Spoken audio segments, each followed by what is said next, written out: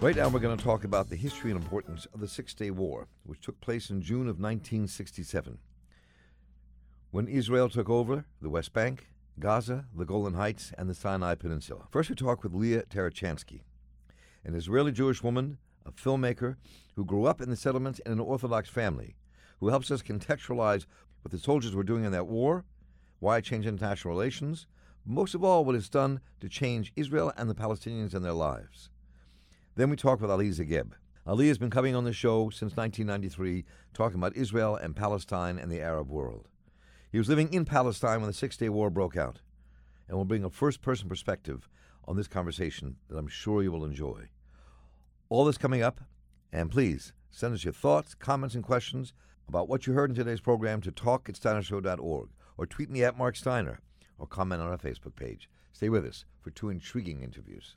As we look at this anniversary of the Six-Day War that took place in 1967, 50 years ago, we have a series of conversations. We're about to talk with Lia Tarachansky, who's a journalist, a filmmaker, former settler.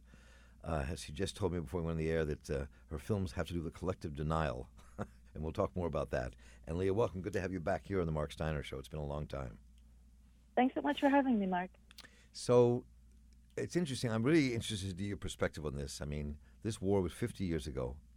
You're a woman of 32, a filmmaker, deep thinker, born in Israeli.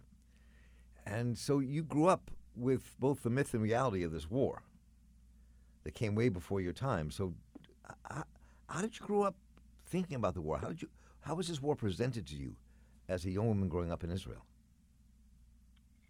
Well, I mean, the Six-Day War for me is very different than what I imagine it's like for you and a lot of folks of your generation, because I grew up in a settlement, and the Six-Day War was the street name, you know. It was the street name of one of the main streets in the settlement. The heroes of that war were, you know, on the names of buildings. And so for me, it was something that happened so long ago. You know, when you're a kid, everything seems like it was ancient history. And I had no conceptual understanding of it whatsoever. It was just this thing that happened. It was this amazing victory. You know, we also grew up in Israel with the mythology that is drilled into us in the Israeli education system, that we are this brave, moral, victorious army that has won all of its wars. And it wasn't until I became a journalist that I realized that since 1967, we have actually not won a single war. And that's incredibly relevant. I can get back to that later. But also that the only reason we won the 67 war is because the government of Israel realigned its alliance from France to the United States. And the United States, shortly before the war, armed and equipped the Israeli army so that it could, in 6 days, triple its territory. But, you know, I was a direct benefactor of the Six-Day War, precisely because I grew up in a settlement in the middle of the occupied territory. And I grew up in a place that was at the same time on the front line of the Zionist colonial project, but at the same time completely oblivious to that. You know, when I was growing up, we didn't even call the West Bank occupied territory. Now, thanks to some really effective activism and good journalism, those territories are referred to as the occupied territories, even in Israeli media. But I grew up in what we could basically just consider some rural areas of Israel. The map that I was taught in the Israeli education system is a map that has no boundaries between the Jordan River and the Mediterranean Sea. The Gaza Strip and the West Bank were just natural parts of the country where I grew up. And so I grew up completely oblivious to the fact that these territories were conquered, occupied, and were being held by a military regime at the expense of millions of Palestinians. That's interesting. I mean, so how we grow up and the kind of mythology I think countries give to its young about who we are as a people. Same thing happens here in America, but in a different way. It can be jarring if you begin to look beneath it. I mean, if you look at that war 50 years ago, I mean, it was shown to the world, the Six-Day War, was the Jewish David inflicting a defeat on the Arab Goliath. That's right, and that's exactly the mythology of the 48th War. Exactly, that you talked about in your film. Yeah, exactly. Right, and then you had Levi Eshkol, who was prime minister then, saying the existence of Israel, the Israeli state hung by a thread, but the hopes of Arab leaders to annihilate Israel were dashed, and so this was the mythology of the moment, and as I said to you before we went on the air, I remember in 1967 we were all caught up in that mythology. I was living in Washington. I was part of the Washington Free Press. I had helped start Liberation News Service. The Six-Day War began, and we were all sitting on the steps, many of the Jewish people who worked in these two institutions, sitting on the steps, cheering every move the Israelis made, every victory they took, taking Jerusalem, going into Egypt, going through the West Bank, taking the Golan Heights, all of that, and then even going. That must have been very exciting. It was, because we grew up with the same mythology of the David against the Goliath. But don't forget that the soldiers who fought that war were the direct children of Holocaust survivors, of Holocaust refugees, of World War II veterans, of World War II refugees. These were children that were growing up to very different parents than the kind of parents I grew up with. My parents, as do I, have only a conceptual understanding of the Holocaust.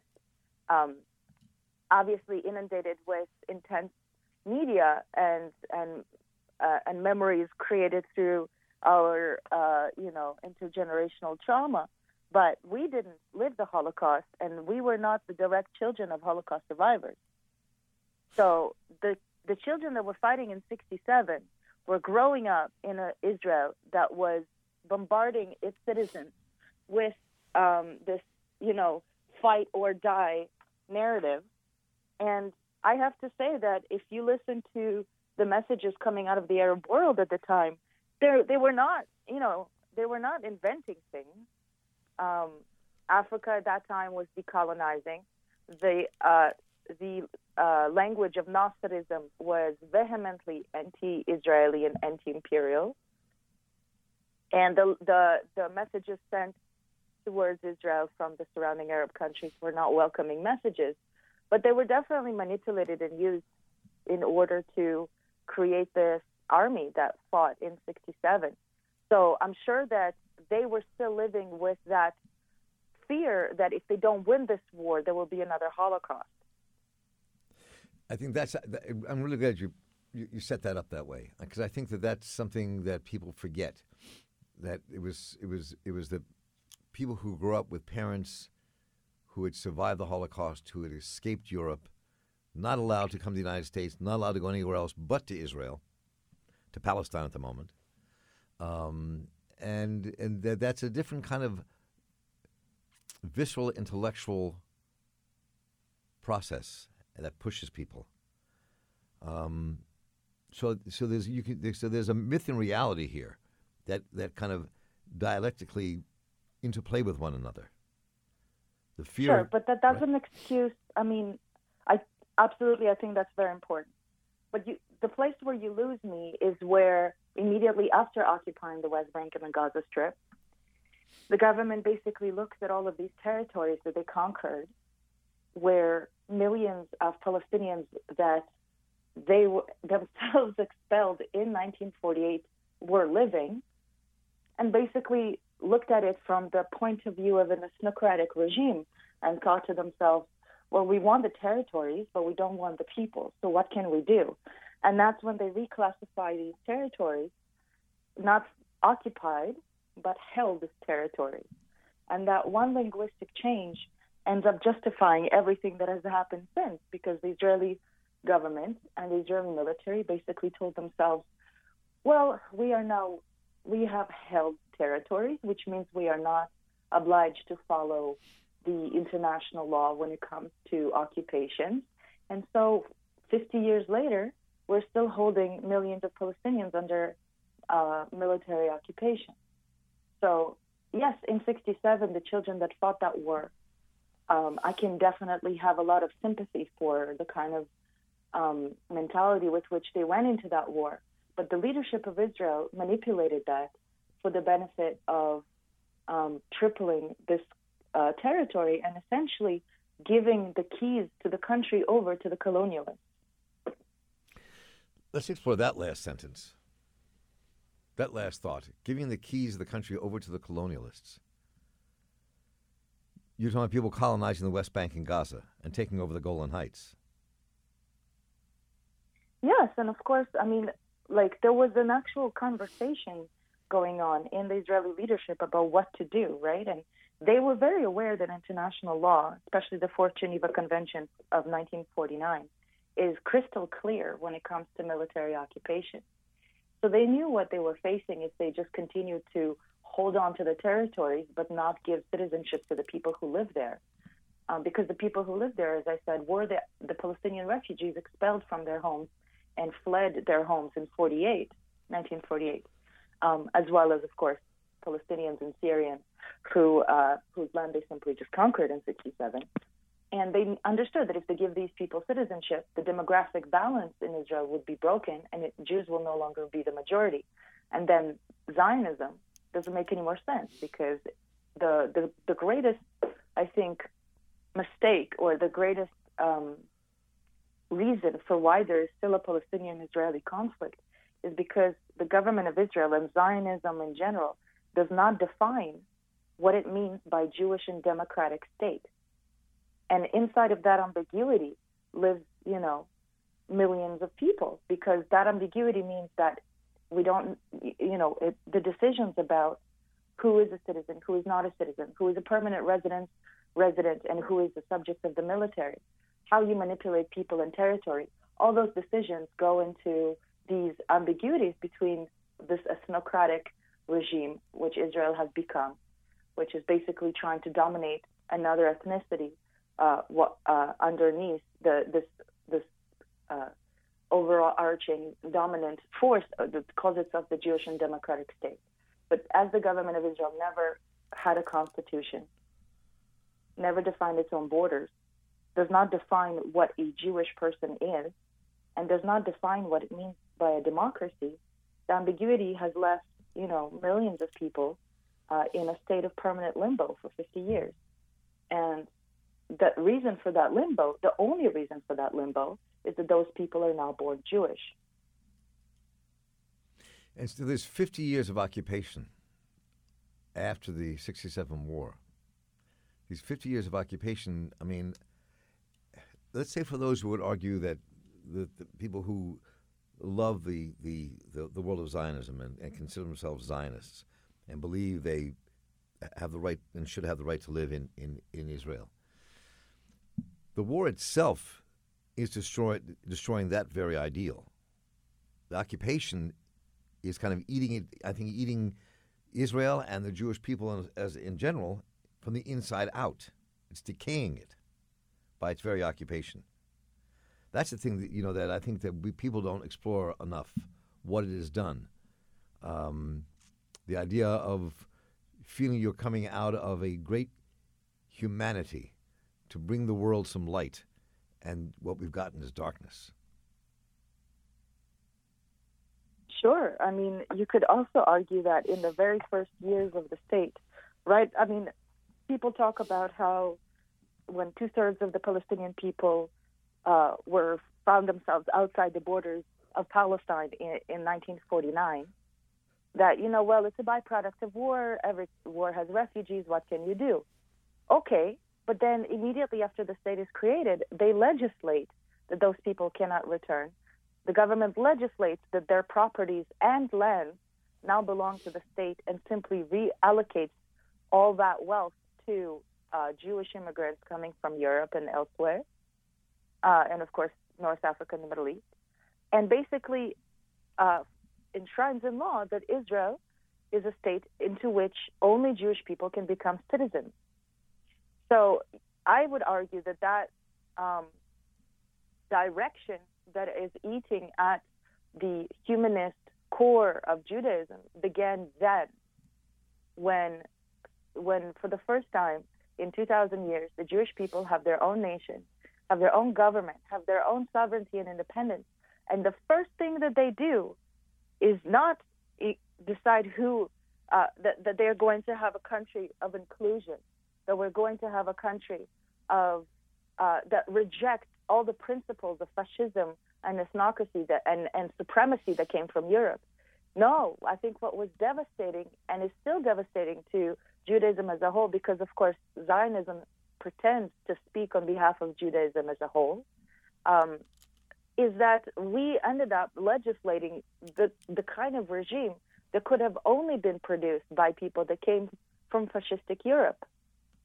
And 67 is yet another manifestation of that instead of thinking about these people who have now been displaced twice, even in terms of militaristic, thinking, forget humanism, forget humanitarianism. If I was the general in charge of these territories, and I in fact interviewed the head of Kogat, the Israeli army department that is in charge of the civilian population under the occupation. He was in charge of that for the first decade almost. And I was asking him, what were you thinking? You have on your hands now millions of people who are only going to resent you because you displaced them twice, and now you're holding them under martial law. And he was basically saying, well, look, what did you want me to do? I was just a soldier following orders, right? And that's the kind of response that you hear constantly coming out of Israeli leaders. Is, well, what can you do? If I didn't do that, I would be either breaking rank or I would be sending this whole ethnocratic project into disarray. So this idea of ethnocracy, this very, very idea that the state of Israel is a Jewish country, even though half of the people under its control are not Jewish, that idea stems to 1948. And 67 simply cemented that for me. So I think it's an important war, but I think it's not even I don't even think it's the fundamental change. Because if you look at it in pure numbers, yes, today the military occupation of the West Bank and the Gaza Strip is holding millions of Palestinians stateless, without basic rights and without the ability to have sovereignty over their own lives. But the Palestinians who were not expelled, who live inside of Israel, are legislated second-class citizens. There's more than 50 laws that discriminate against them in plain language or in practice because they are not Jewish. And just recently, the Arabic language was actually declassified as an official language of Israel-Palestine. Can you imagine? The European Jewry moved into the Middle East, into Palestine, had resurrected a language that has been basically dormant for 2,000 years. The language of Hebrew, as is spoken today, is only about 100 years old, right, and has now linguistically expelled the indigenous language of the area. I mean, it's absolute insanity, and the only way to understand it is if you put on the glasses of ethnocracy, and those were the glasses with which Levi Eshkol was looking at the occupied territory. One of the things that popped in my head as you were speaking is that there are two ways to look at this. One is this 50th anniversary of the Six-Day War, which what many people in the press are focusing on, and the history of that, as opposed to focusing on the 50th year of the occupation, which is really what we should be talking about, and what that occupation is doing and what it's done. I mean, we had these debates in the show a lot about a two-state solution. I mean, quite frankly, I think the days of a two-state solution are done. Over. There's no way they can happen. And to me, that's what this occupation means. That there's literally no way out other than one state. I don't know about that. I mean, I'm not a two-state solution person, but I mean, if history has taught us anything, is that everything can change overnight. It's true. So I mean, where do you? I mean, what do you think would be this 50 when you reflect on this 50th anniversary of the war, the 50 years of occupation? Then where do you see the future that you've been covering and thinking about living through your whole life? Yeah. I'm actually working right now on a big project, trying to design with Palestinian and Israeli architects, municipal planners, um, engineers and economists and educators, that future. We're calling the project 1948-2048. And we're basically taking into the assumption that the conflict has ended, and what does it look like, this territory between the river and the sea, in 1948 if you were to decolonize it.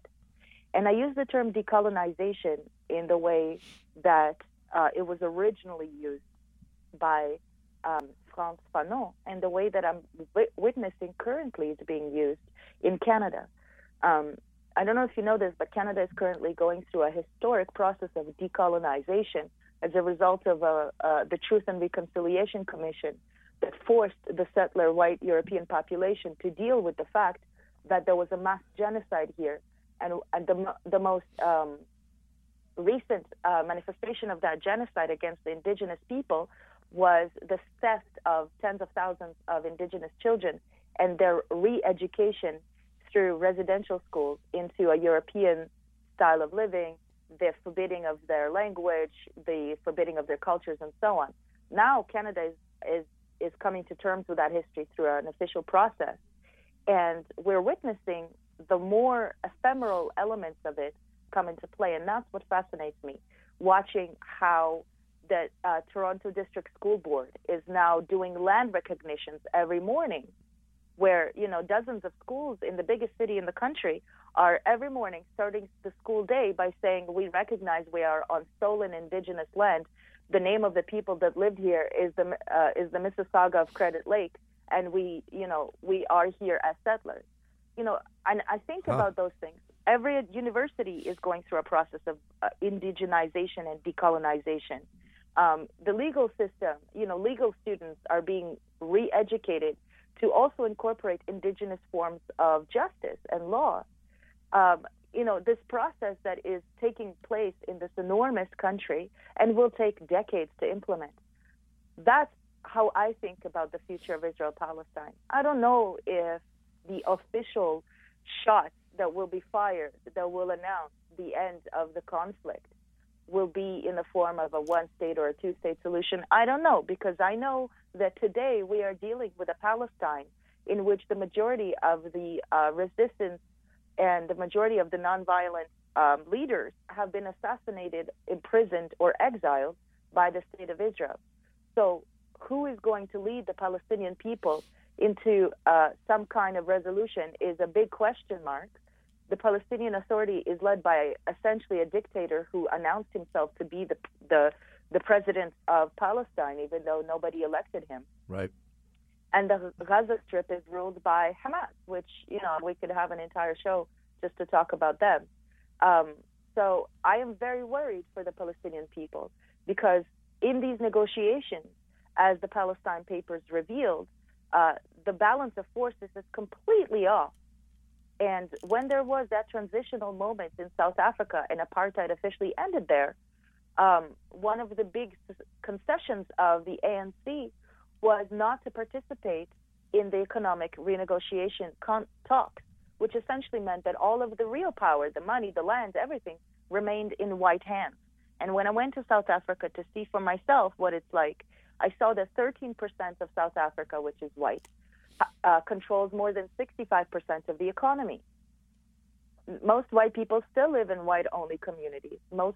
Almost all of the poor and starving are still black. And God help us if we end up like South Africa. So that moment when it all supposedly ends, to me, is much less important than the processes of decades-long decolonization that are going to have to take place, for the Israeli people to become actually indigenized, to become actually Palestinian, to become actually Palestinian, to become actually Israeli. And that is for the Israeli people to become members of the Middle East, to learn the language of the Middle East, to understand the history of the Middle East, to understand conceptually, at least, what colonialism means and what it has meant for Palestinian people. And I think, honestly, we spend so much time in the diaspora talking about one state or two states. And the truth is that it is already a one state. Between the river and the sea, there is only one government, one army, one ruler. Any day now, the Israeli government is going to announce that they are officially annexing the West Bank. They're almost completely annexed East Jerusalem, with the exception of Al-Aqsa, which is coming any day now. And Al-Sisi of Egypt has given every indication that he intends to take on the humanitarian crisis in the Gaza Strip. So Gaza will be basically handed over to the military government of Egypt, and I imagine they will not treat the Gazan people any better. So any day now, this one state of official two-tiered, three-tiered legal system will be announced. And what then? That is much, much, much less important than what processes we set into motion to decolonize Israel-Palestine, than whether we end up with endless failed negotiations like we have in the last 20 years, or we end up conceding to this annexation. It's really refreshing to hear your thoughts, because there's an oversimplification of this conversation in most places, which you do not let yourself fall into. You can't come up with ideas about where we're going and use the established simple solutions and arguments that people want to make in this little narrow box. You have to go beyond that, which is what you're doing. I think so, and it's not me, it's indigenous people. I'm just listening. Exactly. Lia, this is just beginning of many conversations we have over the coming year. I really do enjoy your mind, your commitment to justice, your consciousness as I've watched it grow over these years of knowing you and having our conversations. And I look forward to the next films coming out and what comes next for Lia Tarachansky. This has been a very moving and interesting conversation. I thank you. Thank you, Mark. It's very kind of you to invite me.